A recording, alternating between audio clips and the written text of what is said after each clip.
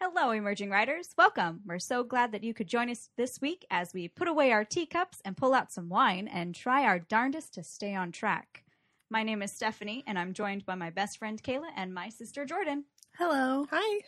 We'll be taking a bit of a break from our usual deep dives. Today we'll be continuing our discussion on dialogue with a few particular examples that we liked, or didn't like, as the case may be for some. To start us off, Jordan is going to read us an example of some well-written chillins. And by chillins, she means children, because this isn't the South. So, Is that how they say it in the South? Yes. Oh, I think I picked that up from my sister, who was also not from the South. You imposters. I say y'all. I don't know. Ugh, that's terrible. That's a South thing, too, right there that I just did. So I'm learning so much tonight. There's one thing that's really hard to write, I think, especially well, are children. Doing dialogue for children is often messy and really bad. I can't usually read things that have children because people, spell out their speech impediments or overdo their mispronounced words or their little idiosyncrasies from just being children. Or they talk weirdly adult. Mm-hmm. Like they sound way too smart, way out of their age range. Yeah.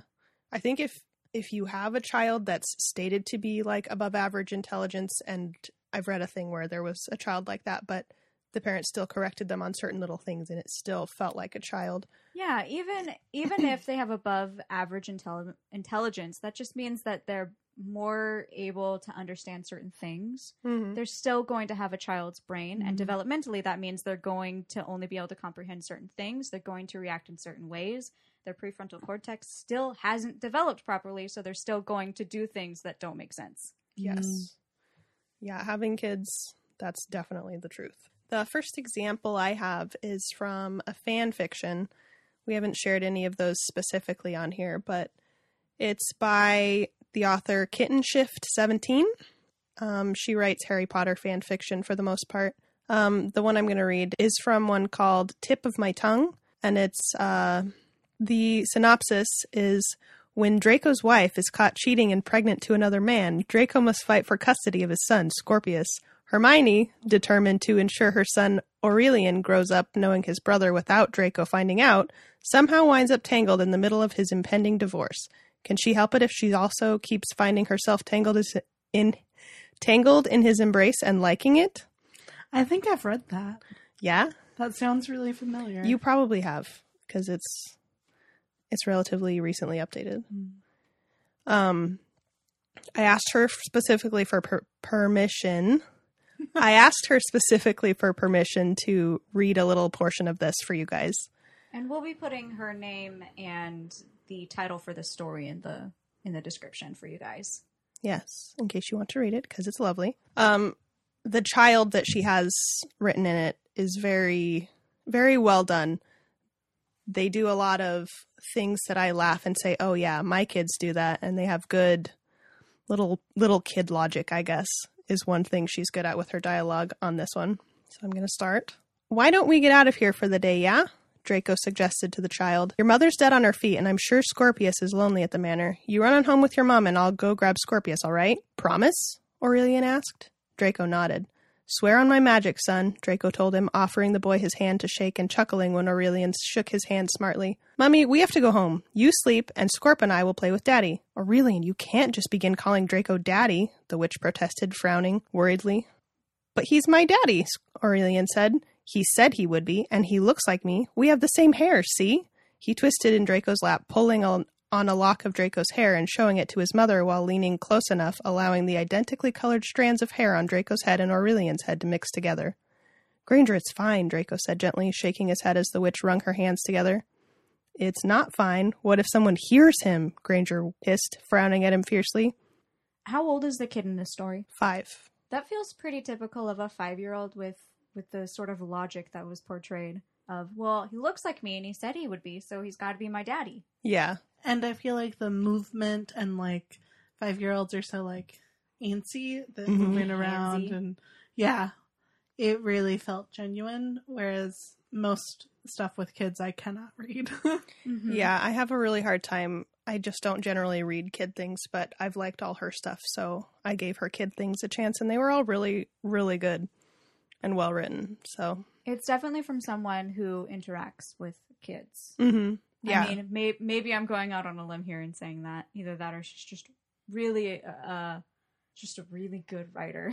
really somehow- understands their mind. Yeah, just really imaginative and was like, I'm pretty sure this is what kids are like. But it feels like someone who interacts with children. Yeah, And There's so a lot is of those- well-versed in- yeah, the little weird things they do. Some earlier in there, Draco says some sort of British swear, and he says, "Oh, Daddy, swear jar." And I'm like, yes, my kids comment on every single bad word they hear. That is so accurate. You can say like a whole paragraph, and if there's a bad word in there, that's all they hear. This is the only thing they heard. And they could be not paying attention to you at all. They're watching the TV and like singing along with whatever. And you say one thing and they turn around. And they're like, what did you say? Or it's the first time they've heard it and you think they didn't hear it at all. And then like Mhm. later that day, they'll just pop it out and you're like, what? Why did you know that that was a word that you How needed could to you pay pick out attention that to? that was a bad word that you're not supposed to say. That happens all the time in our house. So much. Yeah. But I think doing children well is something that is difficult. Even though I have kids, I don't feel like I could write children well.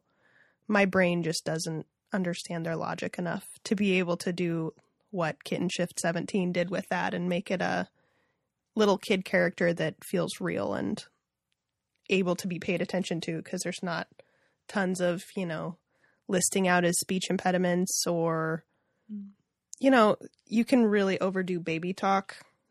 Yeah. I feel like children too are need so much nurturing and care that you really have to show within the novel, if you bring a child in, that the adults in the novel are paying attention to the child. Yeah, because I've read things where a kid pops up and then there's huge long scenes where nothing is happening with the kids. But with that fic in particular, they do wonder what the kids are doing or account for where they are if they're not in the room, if they're sleeping or whatever. I feel like fanfic can almost be a better venue for that because it's usually released in an episodic way, chapter by chapter. Mm-hmm. And so fanfic can be a little bit more like meandering and delve more into character development than just plot, because it's like, oh, you just get an episode, so you don't necessarily need this intense like action plot.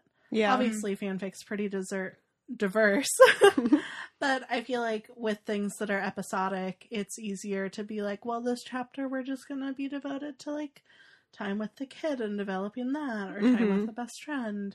And so stuff like that can really shine when you take the time to do dialogue and characterization well. Yeah. I agree. You can see, I guess this is diverging from dialogue a little bit, but from your like episodic allowing to delve into things, not necessarily as like action plot heavy. That happens in like manga sometimes, where even if it's like a action heavy story, because they're doing it chapter by chapter, they have some that are like sometimes filler, but sometimes just like, these are the characters taking a break. They're going to the beach. Here's their Oh, swimsuits. gosh. Yeah. Anime beach episodes. Anyway, though. I read a lot of fan fiction and listen to a lot of fictional podcasts. And so I really, really enjoy episodic ways to tell stories. And it's just, I feel like TV series can kind of do that, but it's very hit or miss. And so I enjoy the different things that can shine in that sort of writing. I do too. So back to dialogue. I had pulled aside an excerpt from Winnie the Pooh, the original stories, and I felt like it kind of flowed along well, talking about things from a children's perspective. And I just feel like the whole writing in Winnie the Pooh is very fun. It's got that kind of backwards logic that kids sometimes have, where you're like, yeah, that kind of makes sense, I guess. Not really, though, but it's fun. And also, I just really love Winnie the Pooh, so I thought it would be a fun excuse for me to read some Winnie the Pooh. I wonder if you've got such a thing as a balloon about you. A balloon? Yes, I just said to myself coming along, I wonder if Christopher Robin has such a thing as a balloon about him. I just said it to myself, thinking of balloons and wondering. Well, what do you want a balloon for? You said. Winnie the Pooh looked round to see that nobody was listening, put his paw to his mouth, and said in a deep whisper, Honey! But you don't get honey with balloons. I do, said Pooh. That's so good. I love it. It just makes me so happy whenever I read it. Anyway, though. I kind of started in the middle of a scene there, but by the time you got partway through it, you could definitely tell which character was which. Mm. And both characters have that sort of backwards kid logic because one of them is a young boy and the other one is a toy. Bear. A bear, a very little brain, who is his toy, and if he was playing imagination or playing pretend with his toy, would have similar logic. So I just felt like A.A. Milne did a really good job at getting across that these stories are supposed to be brought forth from, like, his child's playing. Yeah. That's definitely what comes across in Winnie the Pooh. There's sort of that fantastical, pretend, anything can happen and we can use whatever we want for whatever purpose sort of mentality that children have. Mm-hmm. Yeah. I feel like there's certain types of character that really, the way that they speak should include a little bit of nonsense. Mm-hmm. And so it's really great when books can actually set forth with that. Mm-hmm. I think it portrays a really great example of the logic of kids. Like, you can't get honey with a balloon. Well, I do. I have a foolproof idea that will definitely work. With a single balloon, I will float into the tree and I will get my honey. Oh yeah, my kids have some ridiculous ideas and they are always dead set that it will work. And I say, okay, all right, we'll try it. We'll see. And then 5 seconds later, it didn't work. Yep. Like the giant Band-Aid. Yeah, just earlier today, one of the kids came in from playing in the pool announcing that he had cut his finger and went to go get a Band-Aid, and he pulled out this gigantic Band-Aid that was the size of his hand. And I was like, I think that's going to be too big for you. And he's like, no, it's not. It's perfect.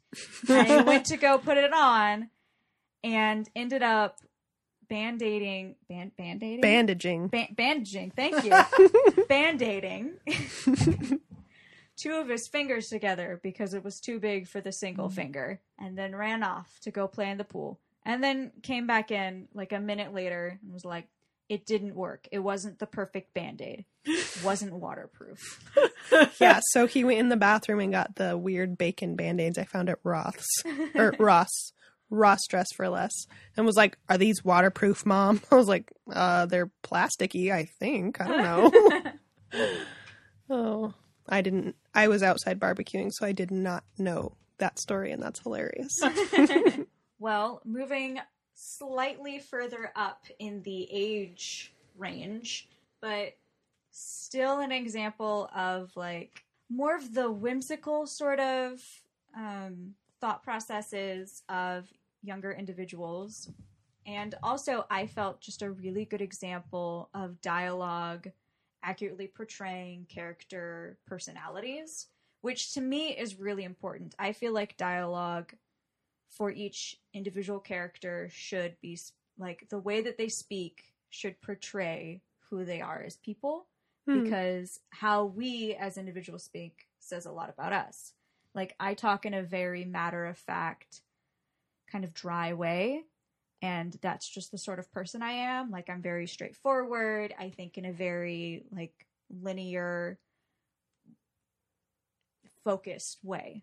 And so that's what my speech portrays, because I'm very focused and I tend to stay on topic and on task, and I have a one-track mind. And mine is goofy as heck. Yeah. So to me, it's important that dialogue also portrays that about people. So I'll be reading an excerpt from Anne of Green Gables by L.M. Montgomery. And this will also be in the middle of a scene, but it's near the beginning of the book. "What's the matter now?" demanded Marilla. I don't dare go out, said Anne, in the tone of a martyr, relinquishing all earthly joys. If I can't stay here, there's no use in my loving Green Gables. And if I go out there and get acquainted with all those trees and flowers and the orchard and the brook, I'll not be able to help loving it. It's hard enough now, so I won't make it any harder. I want to go out so much. Everything seems to be calling to me. Anne, come out to us. Anne, we want a playmate. But it's better not. There's no use in loving things if you have to be torn from them, is there? And it's so hard to keep from loving things, isn't it? And that was why I was so glad when I thought I was going to live here. I thought I'd have so many things to love and nothing to hinder me.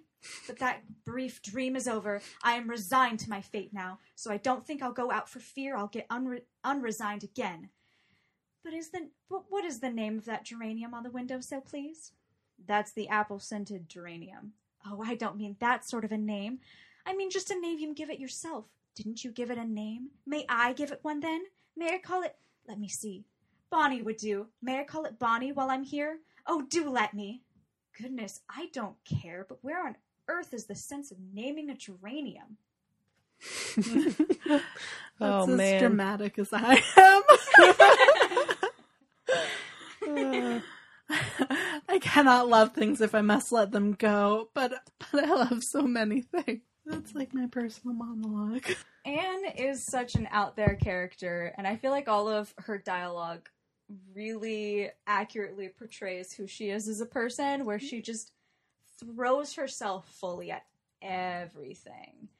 And the other characters around her, the way that they react to her and how they respond to her accurately portrays who they are as people. Like, Marilla is a very cut and dry kind of person. Mm-hmm. Like me, by the time I turn 60 and am old and grumpy.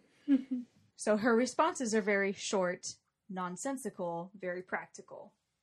So I just thought that those were really great examples of character portrayal and dialogue. Yeah, I agree. That was very good. Digging into the character and staying true to what they are and who they are as a person. And both of them were so dramatically different. The very contrast. Yeah. Really stood out.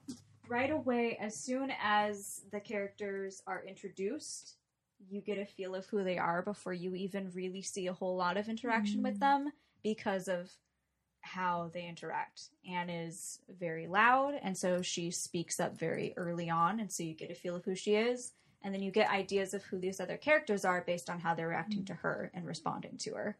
Did you have one that you wanted to read for us, Kayla? I guess you brought a couple. Yeah, I have Welcome to Night Vale, the novel by Joseph Fink and Jeffrey Cranor. I brought it to one of our other one of our tea times that talked about tone, I believe. Yeah, it was tone. But it's such a good example for so many different things, and I really feel like the dialogue is just as strange and gives the same surreal vibe as the novel, so that's why I chose it. So this is an excerpt from the first chapter, and I'll just start it out. Old woman Josie, who lived out by the car lot, had come in with a great number of cheap plastic flamingos. She had carried them in a large canvas sack and emptied them onto the counter like loose change. It is not for myself that I give up these little ones, old woman Josie said, addressing a bare wall several feet to the right of Jackie in a strong, formal voice, making the occasional sweeping gesture with her palm, but for the future. Josie stopped, her palm still out. Jackie decided the speech was over. All right, man, I'll give you $11, she said. Old woman Josie tightened her eyes at the bare wall. Okay, Jackie softened, prodding at one of the flamingos and looking at its weak plastic belly. Tell you what, I'll give you a good night's sleep. Old woman Josie shrugged. I'll take it. A good night's sleep was a wildly generous offer. The flamingos were worthless, but there were so many of them, and Jackie couldn't help herself. She never refused an item. Be careful not to touch those directly, Josie said after she was finished being dead. So you can tell that the dialogue is just as strange and suggests this surreal sci-fi creepy little town as the rest of the novel, and I feel like it really fits in well. The dialogue definitely does a great job at meshing in and making the characters feel like they fit in within this strange reality that is Night Vale. Yeah, exactly. Because everything about it has this uncomfortable edge to it. Like, there's these otherworldly things going on here that to them is very normal, which to us creates this dissonance of discomfort. Mm-hmm. And the way the characters interact with each other only, like, exemplifies this discomfort. Yeah, if you're going to have an unsettling world, I think it's super important to do unsettling dialogue and just keep people on their toes as they're reading. Sounded like a good way to do that. Yeah, for sure. So I think we'll move back into Kayla because she has another example, this time going over conflict, which I think is a really important thing to make sure you have going on in your conversations because conflict helps move things forward.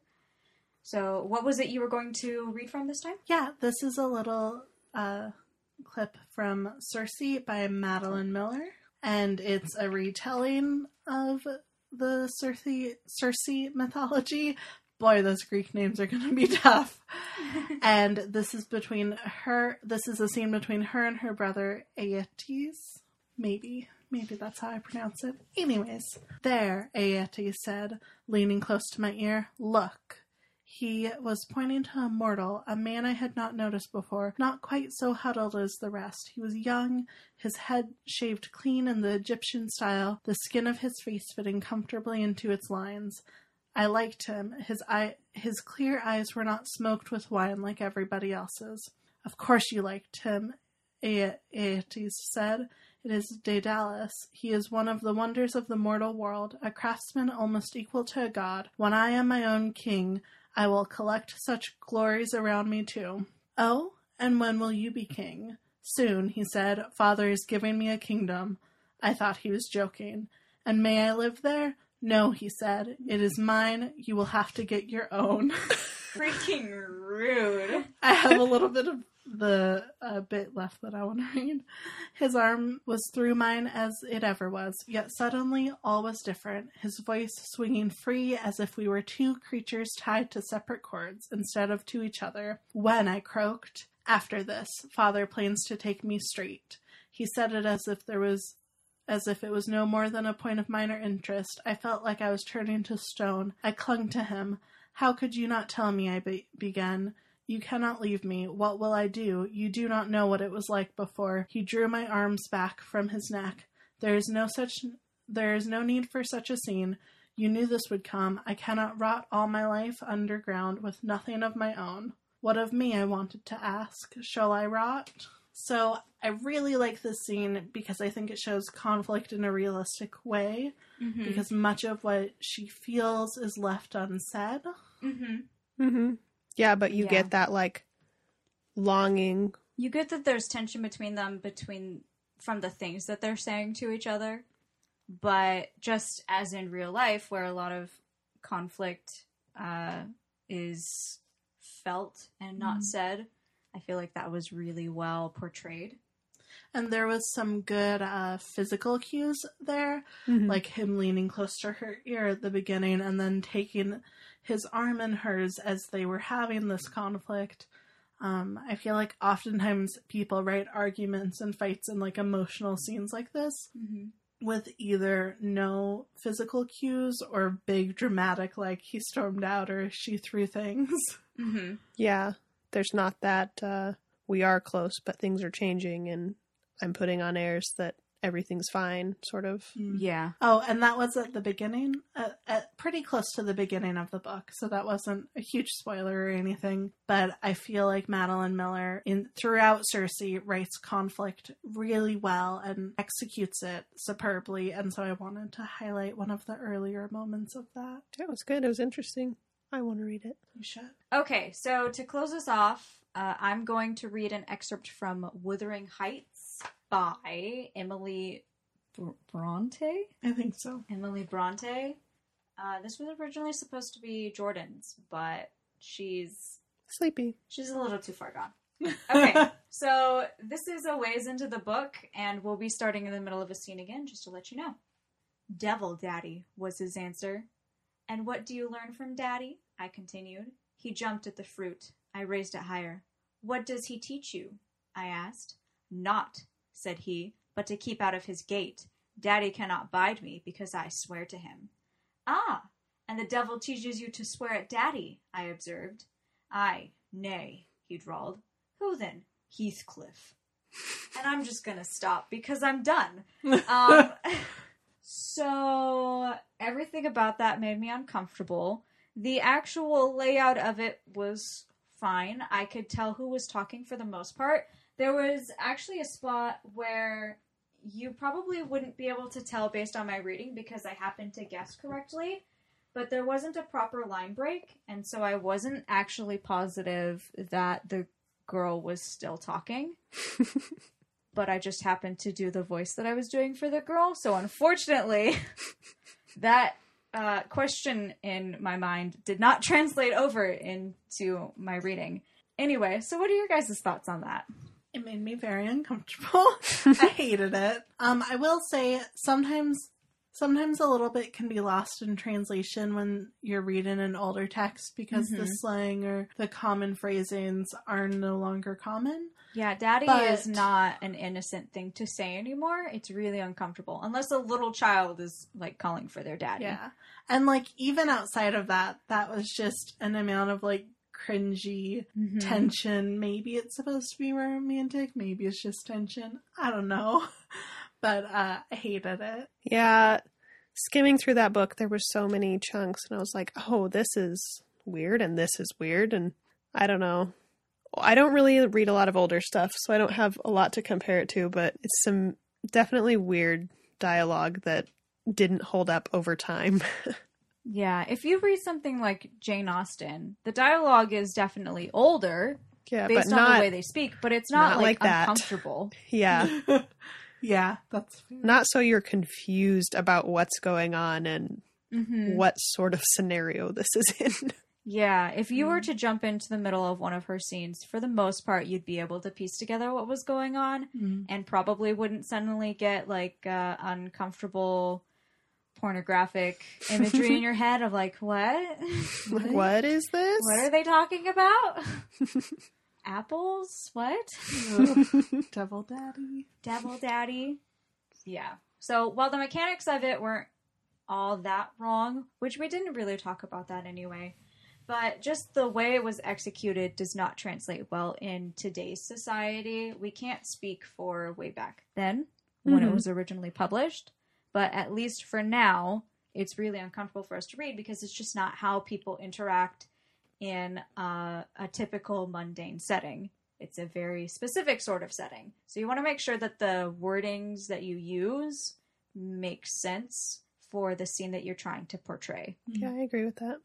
Well, that about wraps us up for today. So now we'll pass the question off to you guys.